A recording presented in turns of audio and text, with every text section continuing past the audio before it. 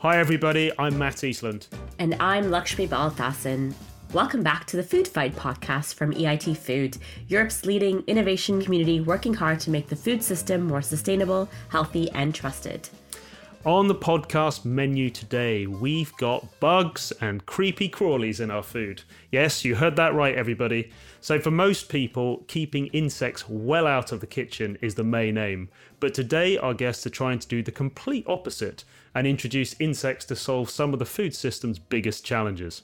On the podcast today, we have Philipp Egli. He's the co-founder of Crick, a Swiss company producing insect-based foods for human consumption. Their first products include crackers made from crickets. Very intriguing. Welcome to the show, Philipp. I'm really looking forward to hearing all about this. Hi guys, nice to be here. Great, thanks Philipp. And also with us we have the brilliant Miha Pipan, who is the co-founder of Better Origin, a company using insects as a tool in the production line. So their insect mini farms have been developed to convert local waste from agriculture and industry into high quality animal feed, essentially helping farmers to produce more with less. Welcome to the show, Miha. Thank you very much for having me. Looking forward to this conversation, guys. Brilliant. Great for you to be here. So I think about 15 years ago, there was gift shops starting to selling what people refer to as gross candy. Things like curried locusts, lollipops of scorpions. My first experience was at a botanical garden where I tried a chocolate-covered cricket. And I must say, the cricket was the best part of it. The chocolate, not so good. And all in all, so, these products were sort of a gimmick, a novelty item. And I guess the fun was all about it being like a Bush Tucker trial. So bringing things up to date today with insects in the food system, and they are still a novelty. Have we got to a point where they're now a necessity? Miha, what do you think? I mean, that's a very interesting first experience, I guess, of eating insects. And I must say mine was very similar. It traditionally had this element of almost like a trial, right? Do you dare to try this thing? And the problem with that is you try it once, whether you like it or not, you probably don't go back to it. So it wasn't really an offering in culinary terms or in nutritional terms. But I think that's changed a lot since then. And I would say particularly in the past 5-10 years, we've seen a momentous change from, discussing the theory of using insects in Western food to there being companies now that are focusing on this, much like Philips. So, I think it's very exciting that we're heading in this direction. And I'm sure we're going to touch on the different points in this conversation, why that might be so. And what about you, Philipp? Do you think we're still looking at insects as a novelty, or at this stage where right now with sustainability, has it become a necessity? I still feel it as a novelty. Many customers we talk to are kind of surprised that you can eat insects, even though it has been legalized 3 years ago in Switzerland. So it's not really entered the mainstream food chain, I would say, so far. But on the other hand, yes, it's becoming more and more clear that we need to change the agricultural system. This is a message that has reached the mainstream thanks to Greta and the climate youth. And so I think more and more people are asking themselves, how can we eat in a way that, is not destroying the planet? And insects is one possible solution. I'm not trying to say it's the only one.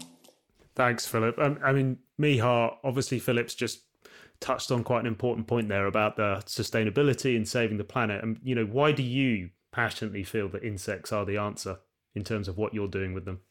Yeah, I feel insects are part of the bigger answer because of the science that's backing up this sector so far. So it's not just, something cool and novel, and I'm not going to say sexy because they're not sexy, but it's got, there's meat on these bones, let's put it that way. So insects are undoubtedly more sustainable in terms of protein production alone. If you look at water use, if you look at land use, if you look at the energy requirements, if you go into any kind of advanced processing, overall, if you compare it to animal sources of protein, which is, in terms of the quality of protein, quite comparable, it is something that makes a lot of sense from the various directions of where sustainability is going to affect us. Because, it's not just emissions, that's going to be a generalization, but there's, maybe urban locations or locations where land comes at a premium and there's not even a possibility to grow primary protein, in the traditional way that requires lots of land. Or there might be spaces where water is extremely limited and where, a traditional crop or beef protein might not be an opportunity at all. And in those situations, insects can really, really change the game.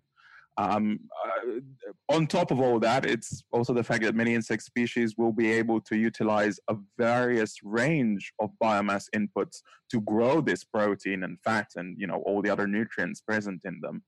So it is this fundamental technology that allows you to turn waste into nutrient opportunity. And, with an ever-changing world, ever more so if we look at the past year, these kind of resilient, sustainable technologies are going to have to play part in any long-term answer. Yeah, that is a super useful summary. Thanks for that, Miha. A really great way to kick off the show, actually. Philipp, coming back to you. So can we get straight to your products at Crick? So what are you actually trying to do? So talk us through the product itself. So the product, what we sell now is a cracker. We call it Knecke. Looks like a large coin, let's call it that way. Mm-hmm. It contains seeds, and it does contain cricket powder. So that is where the main protein ingredient comes from. And through that channel, it also contains iron, calcium, and folic acid. So that is something that we are very happy and proud of, that we use as one of the arguments to show to the customer, if you're eating this, you're doing something good for your health, because we believe that the customer is sort of egoistic. To convince them, we feel like we need to come through to their benefits first and then talk about the environment in the second place. Yeah. And that's why our slogan is, it's good for you and it's good for your planet. And so we have these health benefits, and then we have these environmental benefits, which Miha has very much summarized. That is kind of our punchline as well. Okay. And I guess what we're trying to do in a marketing sense is we're trying to use the protein argument and pitch this to people that are naturally looking for protein, which would be, people doing lots of sports, and which have now more and more become aware of this ecological, need to transition to some more sustainable protein source. And once we build up a customer base with these protein-hungry people, we can use them as sort of an entry to the mass market. Okay, yeah, that's really useful. So you're kind of going after the kind of the nutritious and the sustainability side, which is super interesting. And just staying with you just for 1 second, Philipp. So how did you actually, first of all, how did you get into this, right? I mean, so to go from whatever you were doing before into insects, I imagine for a lot of people that's quite a jump. So were you just sat in the garden just one day thinking, well, I'm going to start eating bugs because I think they're super nutritious, or what's your story? Where should I start? It could be a really long story. No, I mean, so my training is climate economics. So I'm working in the power market mainly, and the cricket business is something I do on the side together with my wife and a work colleague. And so actually we were sitting together and talking about, a few years back when insects were legalized, we were talking about different ways in which a consumer can take action. And we were saying that, we are young people. It's our generation that is now shaping the world. And we want to, play our part. And it was not enough for us to be only a consumer. We thought we also want to be a producer. And so the first thing that we started to do is we tried to start growing insects ourselves. None of us is, biology or insect expert, but we still managed to build an insect growing facility. And we did that for about 1 to 2 years. And then we realized that that's so much work, and it's commercially really hard to come to a profit. And so we switched the strategy and started to focus on the marketing. And what we do now is we import the crickets from Holland because they actually have 10 years advance or a head start in this field. So they're much more productive and yeah. Amazing. Okay, and sorry, Miha, I'm staying on this just for a second. So just for the listeners, so you receive these crickets and then you process them into flour, I'm assuming. So how does that actually work? How do you take an insect and turn it into flour? Okay, yeah. So there are different kinds of dehydration methods. What we used to do is kind of low tech. We put them in an oven and we cook them at low temperature for quite a long time. And we dried them with heat. There's more advanced techniques like microwaves, and I believe many others like lyophilization, I guess is the English word, which is very advanced technology and costly infrastructure. That's something that we could not afford to have ourselves. So we went the low-tech way and we dried them in a large oven. And our insects, the insect powder is kind of low-tech. It's something that people have eaten for thousands of years. It's a protein source that is tried and tested, and it's all natural. So that is kind of the part of the story that we tell the people. And the taste, to be honest, is not overwhelming. It's kind of, I would say, it's a bit boring. I mean, dried insect powder is, it's just boring. It's 60% protein, but you don't eat it because of the taste. You eat it because of the ingredients. Got it. And that's why we put it in the crackers to, the goodness, the tastiness comes from the other ingredients. And Miha, have you tried any of these insect crackers or these insect products? Oh my God, you'd be surprised if you knew what I've eaten.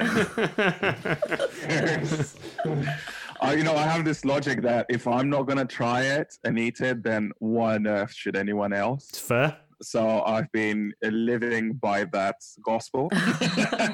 And I've been shoving, maggots in various states into my mouth. Lovely. But on that note,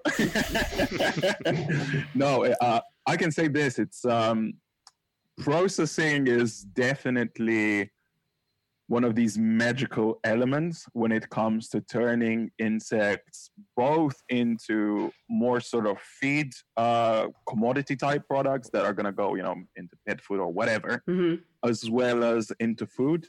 There's quite a lot you can do to influence the texture and the flavor based on what process you go through. And as Philipp started touching on, there's very interesting technologies out there that can allow for really like creamy powders to come out, but it's always kind of like a trade-off between technology, cost, and, what you're ultimately going for. But I would say, on this kind of flavor front, I definitely think this is somewhere where the industry, we have to work harder by bringing it closer to consumers, and also we have to work hard on making them taste good, because I think it's definitely great now there's this protein hungry market and the more kind of sustainability oriented folks that are going to buy these new things. But for me, the ultimate test here, if we're going to be eating insects properly, is okay, can someone replace a meat portion out of their diet with insects? And I think to get your average Joe into this, like it should cost a normal amount of money, which is a completely different conversation. But importantly, if it tastes good, or if you can make it taste really good, then it's a completely different proposition. Like we tend to love them regardless of how bad they are for us or the environment.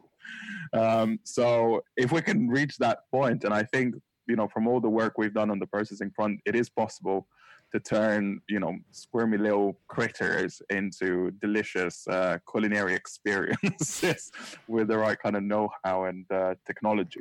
Yeah, I agree with you. At the end of the day, for consumers, it's about taste. Anything that tastes delicious, whether it's going to be clogging up our arteries, we're going to be all about it. And just sort of coming back to you in terms of, how you use insects. So what led you to set up Better Origin? Yeah, it was a very kind of accidental start for us, I would say. We were students at the time, and we sort of independently joined this business competition with my co-founder, and we were put together, and so it kind of started this journey about more than 5 years ago now. And I didn't think beforehand I would end up in insects. I had different biological plans. But when this opportunity started coming along, and this was relatively shortly after the influential FAO paper about eating insects, and everything started clicking. We have these problems of food waste, we have this like disconnected food chain. At the same time, we have more demand, we have a necessity to become more sustainable if we want these systems to persist through time and meet our requirements. And insects really ticked a lot of these boxes and more in their ability to solve some of these problems. So that's sort of how I got into it. And since then, it's been a very interesting journey of setting up the first facilities, to then expanding, to designing products, to developing technology. I think, a lot of the companies in our sector, it's been a lot of technology development early on. So unlike, let's say, a business where the technology exists and you're just looking for a new application, a lot of our work has been in actually, how do we grow these insects? How do we process them afterwards? How do we preserve them? How do we make them safe? How do you integrate them into animal food? Does it work? When you feed it to animals, do they like it? Are there benefits?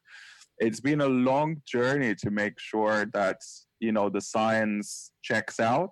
And I'm happy to say that now it's reached the stage where, the technological risks are starting to kind of wash away. It is more of a question of, let's get this technology out there. Let's scale it. Let's start creating impact out of this, because there's a long way to go to apply these positives that insects might bring in our food chain. And I think now we're in one of these situations where actually we have to be smarter and we have to be faster, because we don't have 50 years to organically grow this thing. Absolutely. Yeah. And can we talk about your tech? So, one of your first solutions is branded like the automated insect mini farm, I think it was. So from the press photos I've seen, it just looks like this incredibly cool shipping container, right? So I was just wondering, for the people listening, could you explain what it is and how it's going to benefit farmers and the consumers, and almost like walk us through it? So you open the door, if there is a door, what does it look like inside? What goes in? What comes out? It's fascinating stuff.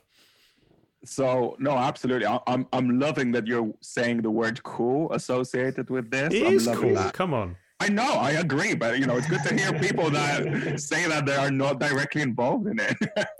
So our goal here, our aim is really to build something we're calling the Internet of Insects. And that's very much, like the internet, we're looking at a network of decentralized capacity to grow insects on various biomasses. So that is using these wonderful containers that we've called the X1. Nice. As a base conversion unit, if you will. So the way it works is it's, your standard shipping container, let's say a 20, 30, 40-foot one, depending on the capacity you want to go for. And it literally does what it says on the tin. You put your waste on one end and then magic happens inside and you get your maggots on the other end. So the technology, it kind of uses it. It takes bits and pieces from a variety of biological engineering and, I guess, computational practices these days. So there's quite advanced preparation of the feedstock. One of the big questions in this industry that's been not slowing it down, but sort of that's always been a concern on everyone's mind is the safety of the feedstocks that are used. So it's very important to ensure that whatever you feed your insects is safe, because otherwise it could get transferred down the chain. And there's some smart solutions that would come up there that allow you to actively control that safety profile of the feedstock. And this feedstock is prepared on one side of the container, if you will, and then it runs on the other side of the container where we have an automated system. Most of the insect rearing these days is based on some type of container. So what we use is, your standard kind of off the shelf Euronorm trays as most other producers are, at least of the crawling insects. It might be a little bit different for Philipp because they have, crickets jump. So it's slightly more complicated with them. But when you're growing black soldier fly larvae, which is what we're focusing on, they tend to stay in the container you put them on. Right. So there's no risk of you being swarmed by flies. No. So our containers are really only they only have the larvae stage of the black soldier fly present in there. The flies having sex and laying eggs, that happens somewhere else. Lovely. This is just the sort of business end of it. This is the actual bioconversion. Right. So this is the unit where you can bring X many tons of your waste input, and that could be a variety of things, right? Obviously, within the framework of what's legal right now, which is, it's quite a specific list. There is quite a few limitations still up there, which prevent the full utilization of all sorts of biomass wastes. But it's essentially turning that into insects, very much by using some interesting logistical advantages from the insect. One of the really crazy things is that a baby maggot is going to be less than like a milligram in size, but over the course of 2-3 weeks, that mass increase can be several thousand-fold. Wow. So we're really talking about logistics hacks. You don't need to transport your waste 50 kilometers up the road. You only really need to send a parcel that's going to have, a couple kilos, and that's going to be able to deal with tons of material on site and turn it into insects. So these X1s are very much the nodes of this Internet of Insects we're building. And the goal here is to provide bioconversion capacity in a flexible manner on farms, on food processing, facilities. In the future, potentially waste as well, and whatever becomes possible as the regulation advances. But it is, the grand vision is, to solve this problem of biomass wastage, which is also causing a lot of emissions, whilst at the same time effectively upcycling this to prime quality nutrients that can be used currently as feed, but in the future, very much there might be food applications or other applications as well. So with both of your companies, the problems you're aiming to solve and the solutions, make a lot of sense, using a highly nutrient-rich protein source that's going to have a much lower carbon footprint. But for the general public, it's still quite unfamiliar, especially in our Western societies. And a lot of work needs to be done to break the stigma around insects. And, I guess this human perception is going to be sort of your first barrier to growth, I imagine. So Miha, what are your sort of thoughts on this in terms of the barriers that you currently face? What do you think? Well, I think, we probably have it easier compared to Philipp, and he'll probably pitch in on this afterwards, because we are feeding livestock as the first goal, right? So it's not a direct consumption to the consumer, which the stigma makes it a little bit easier from this perspective. What's quite funny, actually, is, a lot of the time when we were doing research on this, we found out that most consumers don't actually know what livestock eats at the end of the day. They don't know what the chicken ate that they're buying in a store. That's interesting. So they didn't really, a lot of the respondents didn't really have an opinion. Okay. Till they kind of started to know, actually, this is what's happening. So what you're offering makes a lot of sense as a replacement. The ones that maybe are a bit more kind of in touch with farming, they tend to jump to the conclusions obviously, you're going to feed them insects. That's what they would eat in nature. Right. They were wild or, old school farming, kind of small farms. If you look at chickens, for example, which is one of the first markets we were focusing on, if you give a hen the liberty to do whatever she chooses, she spends the rest of the day looking for maggots. Right. So, naturally, when you deliver these kind of things, it creates a lot of sense, I think, both for the consumer as well as the animal and the entire kind of food system around it. But I would say, yes, it's a lot easier if you're kind of feeding it to animals to sort of get it across and get those products. And is there a potential? I don't have much in terms of, I've always heard black soldier flies using in feed. Is there exploration of using it as a human source of protein? Yeah, I mean, funny that you asked that. I think there is potential in that, definitely going forward.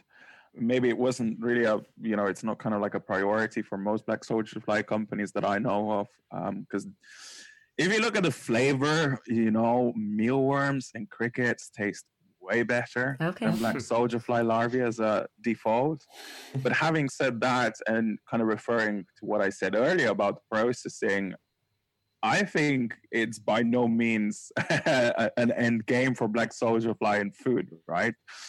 There are ways to make it taste good. And I think if you start looking at those kind of applications, then I don't really see a reason why they wouldn't eventually end up there.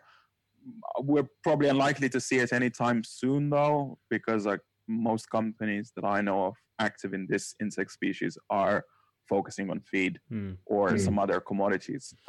So we'll probably have to wait a little bit longer. Okay. Lovely. And actually, let's flip over to the human side then, shall we? So, Philipp, I mean, what are you guys doing to accelerate awareness of your products, and how are you trying to convince the public to change what would be like usual cheese and cracker routine into addressing, let's be honest, the yuck factor? I was just thinking about the example with the hen that is looking for the maggots until the end of all days, and we are looking for that kind of consumer, and it's hard to find them.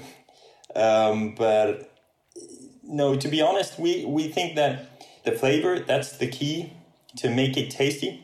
That's really the ultimate goal that we are proceeding. And then second one would also be, let's call it the overall appearance. How is it perceived? Is it something that is, cool and hip, or is it something that is kind of, as you say, disgusting and crazy?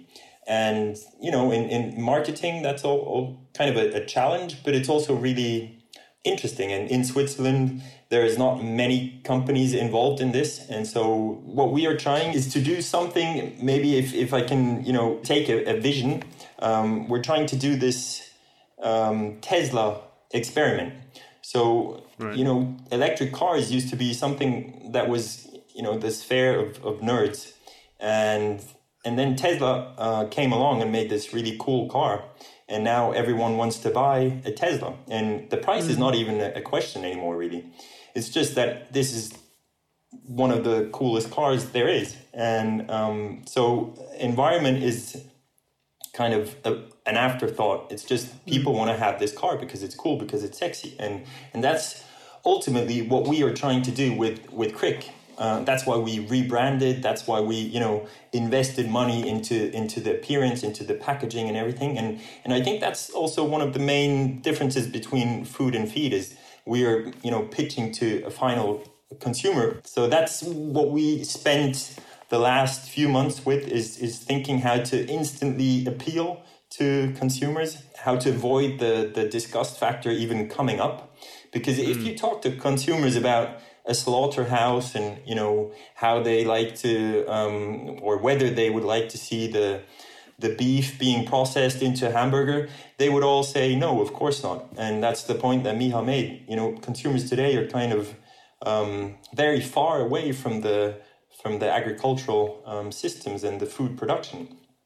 And so, of course, as you guys, many journalists, they always want to talk about this disgust factor, but that's not something, or let's put it this way, it's kind of unfair to talk about it with insects, but then, to avoid talking about this when we talk about meat. So that's, we try to, steer the conversation around this topic because we feel that, it's not beneficial to the discussion, and it's an unfair comparison that no one else in the food industry has to face. That's a really good point. Yeah, that's definitely a fair point. I mean, like insects are not a global yuck factor. And, the more I've been working in this field of food, I realize that there's actually a lot we can learn that Western cultures can learn from Eastern cultures. And, insects are part of the culture. It's part of the dietary norm and widely accepted, right? So is there anything that we can learn that you've been sort of exploring about making insects this sexy gourmet alternative protein that you've been talking about? We actually, when we came up with the name Crick, that's that was only maybe the third iteration. We had one of the earlier versions was actually to use this cultural heritage that is existent in, the Maya culture or the Inca culture, which, were cultures which were living, for example, in the Amazon, in places where they had a scarcity of proteins. They didn't have access to fish or other protein sources. And so insects were actually one of the rare protein sources they could consume, and that kept them, healthy and thriving. And until today, you have it in Mexican culture or in Mexican diets. Insects are pretty standard. And we have also worked together with Mexican, people in Switzerland, which are trying to promote insects in Switzerland. And that's something that, that's always very interesting and very cool. Yeah, I'm really looking forward to seeing how we, the Western, really start to adopt insects as a normal part of our culture. I'm sure it's not going to be straightforward, but I think it's really going to be of great benefit. Definitely. And just so from talking about like making them attractive to consumers to eat, but what about farmers? So Miha, how do you make insect-based waste management something farmers are really interested to get involved in? So is it actually a different story on this side? Is it more about profit? Well, it's certainly, if we're looking at provision of insects for feed to a farmer, it is much more a discussion about the bottom line and the pounds and the pence than packaging and a consumer making a decision to buy, like a knackebrod replacement. So I think there's certainly other drivers behind it. But on that topic, we see a lot of, inbound for our products because farmers are more and more aware that actually, the sustainability problems with the current supply chain, and that it's likely that those sustainability problems, although at the moment they might not have an extra monetary burden associated with them, where we are going, that's likely to occur, rather than like dropping costs of plant protein, we might see increasing costs of that. COVID has portrayed how disruptions in global supply chains can happen like that. Something we might have thought, a year ago, no way, Jose, but like now it's there. So there's a lot of factors that are affecting farmer interest in the insect. And I think the ability to have more control over one's protein supply is a very strong driving force here. Then there is also changing consumer taste and perception, right? I mean, millennials and Gen Zs in particular, I would say, are quite interested in the provenance of their food.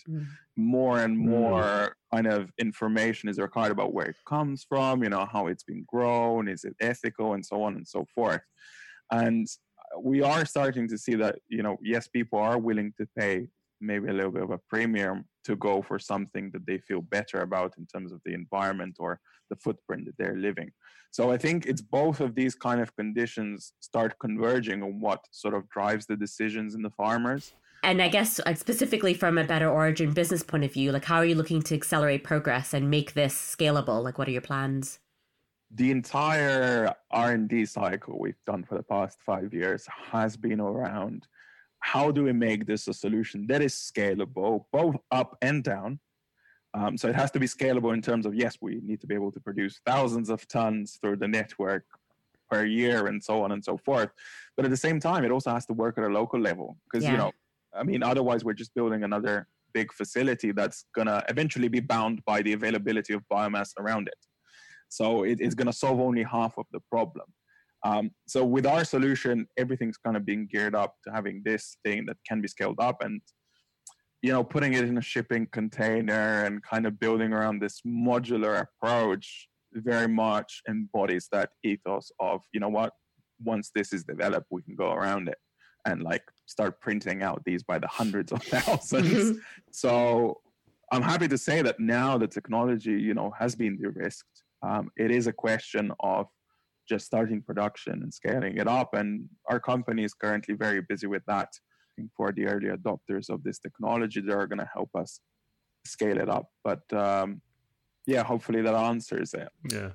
I think you've both presented a really good case for, for why insects in the food system are definitely part of the solution. But, how big could this go? So, Philipp, I mean, if we adopted consumption of insects as humans across the globe, what impact do you think that would have? Just the other day, I was reading the agricultural report of Switzerland, which is published by the government body. And it stated that the emissions attributed to the agricultural sector account for about, I think it was something like 20%. So a substantial amount of emissions are caused by mainly livestock, or a large part is livestock.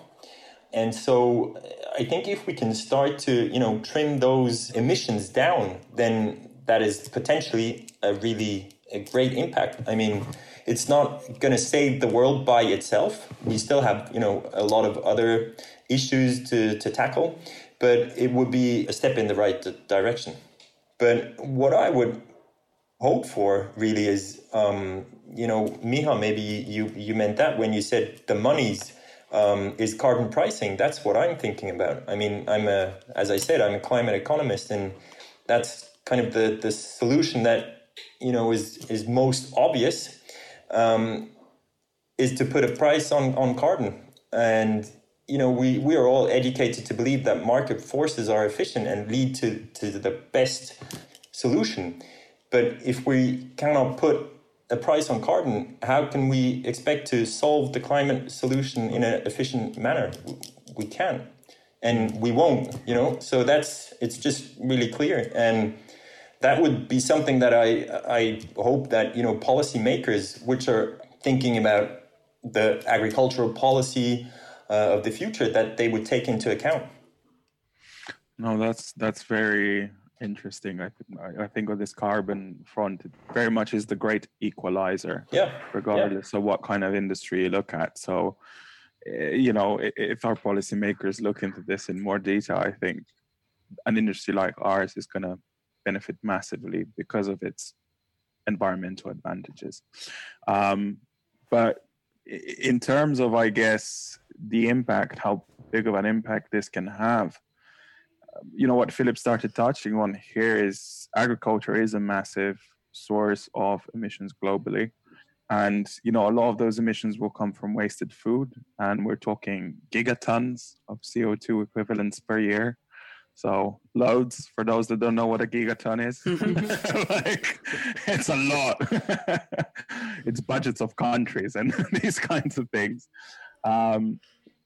And that's just looking like at the food waste element. If we're looking at other kind of biomass inputs that could be processed with insects, like look at manures.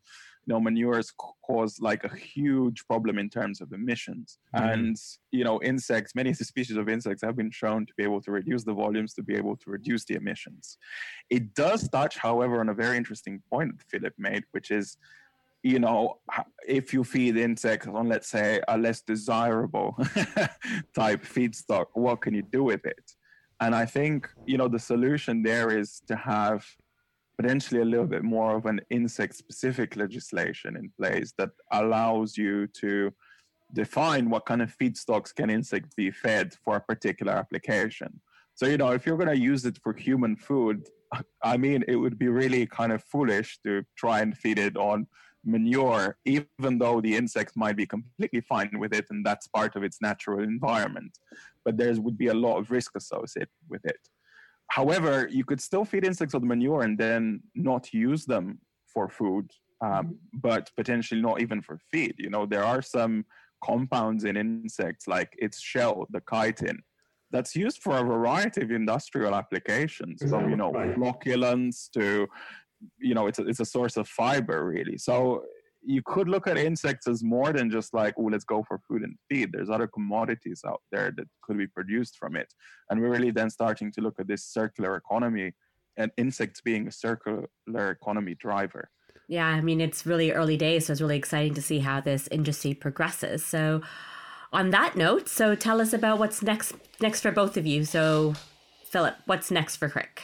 Crick, I can tell you what we did last is a crowdfunding, which we successfully completed in July. That was a first big step for us to get the name out. And now we're building up the customer base. We're looking at direct sales from private people, but also thinking about different ways in how we can reach businesses and serve them bigger portions at a time. Yeah, absolutely. No, good luck and well done in the crowdfunding. Thanks. What about you, Miha? What's next for Better Origin? Oh, we're busy now deploying modules.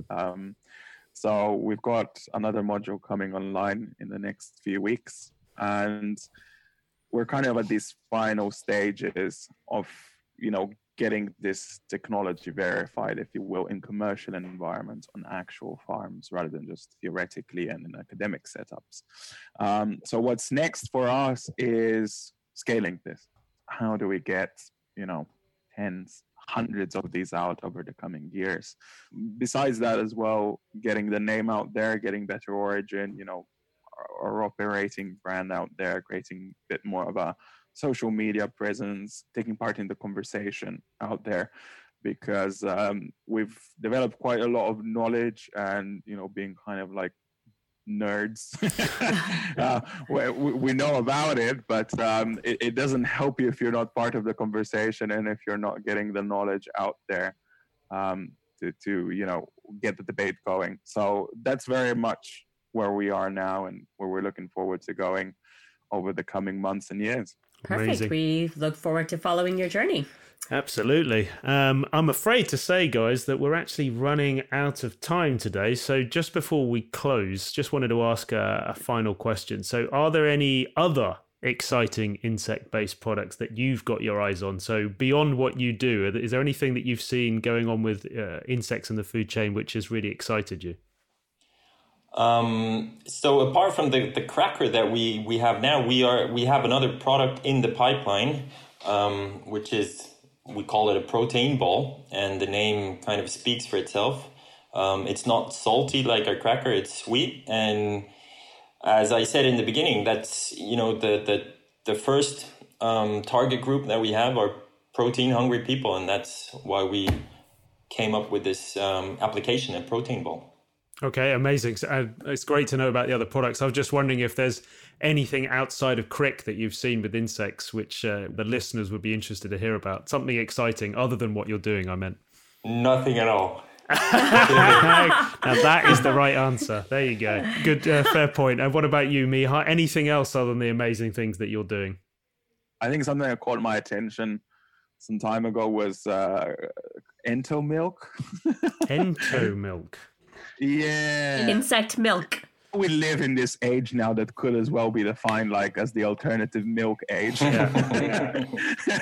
So it seems that some folks out there have created like an insect milk and they're making ice cream out of it. Wow. I've never heard that before. I think that's like a push, kind of at the frontiers of what is possible here. Yeah. So that's why I'm probably singling it out now, because it is quite exciting to see, that it's not necessarily just a protein powder, what we're talking about, or like an animal thing, but hey, maybe it could be something we put in our, frappuccinos. Yeah. Okay. Wonderful. All right. I'll look that up. Thanks very much, Miha.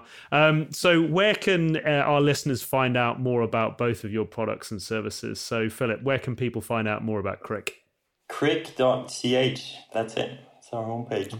Although I have to say, I guess you have an international audience, and at this point we're only selling in Switzerland, but we are looking at, the export opportunities and regulations. Okay, thank you. So you heard it here first, guys. From Switzerland first and then the world. Yeah. And what about you, Miha? Where can people find out more about Better Origin? Yeah, you can find out more on our website, betterorigin.co.uk, and on our social media, which are starting to awaken. So do give us a follow. Cool things coming up in the following days and weeks and months. But yeah, if anyone is, sort of interested in what we do and, potentially interested in these the Internet of Insects and our modules, then give us a shout. We're certainly very interested to hear from early adopters. Fab. Brilliant. Yeah, we'll have to look out for that. Thanks very much, Miha. Yeah, thank you both so much for joining us today. Really, really fascinating discussion. Insect milk, who knew? Looking out for that. And yeah, I'll be looking out and following and see how you guys both develop. So good luck. Thank you for being here. Thank you for having us. Thanks again. Wonderful. Thank you very much, guys. And for our listeners out there, I think this is the first time I've ever heard a cricket referred to Tesla in the same sentence and the Internet of Insects. So that's definitely staying with me. So thank you, everybody. This has been the Food Fight podcast from EIT Food. Keep fighting for a better food future. And if you want to check us out, go to eitfood.eu/podcast and hit us up on Twitter @EITFood. Thanks very much, everybody.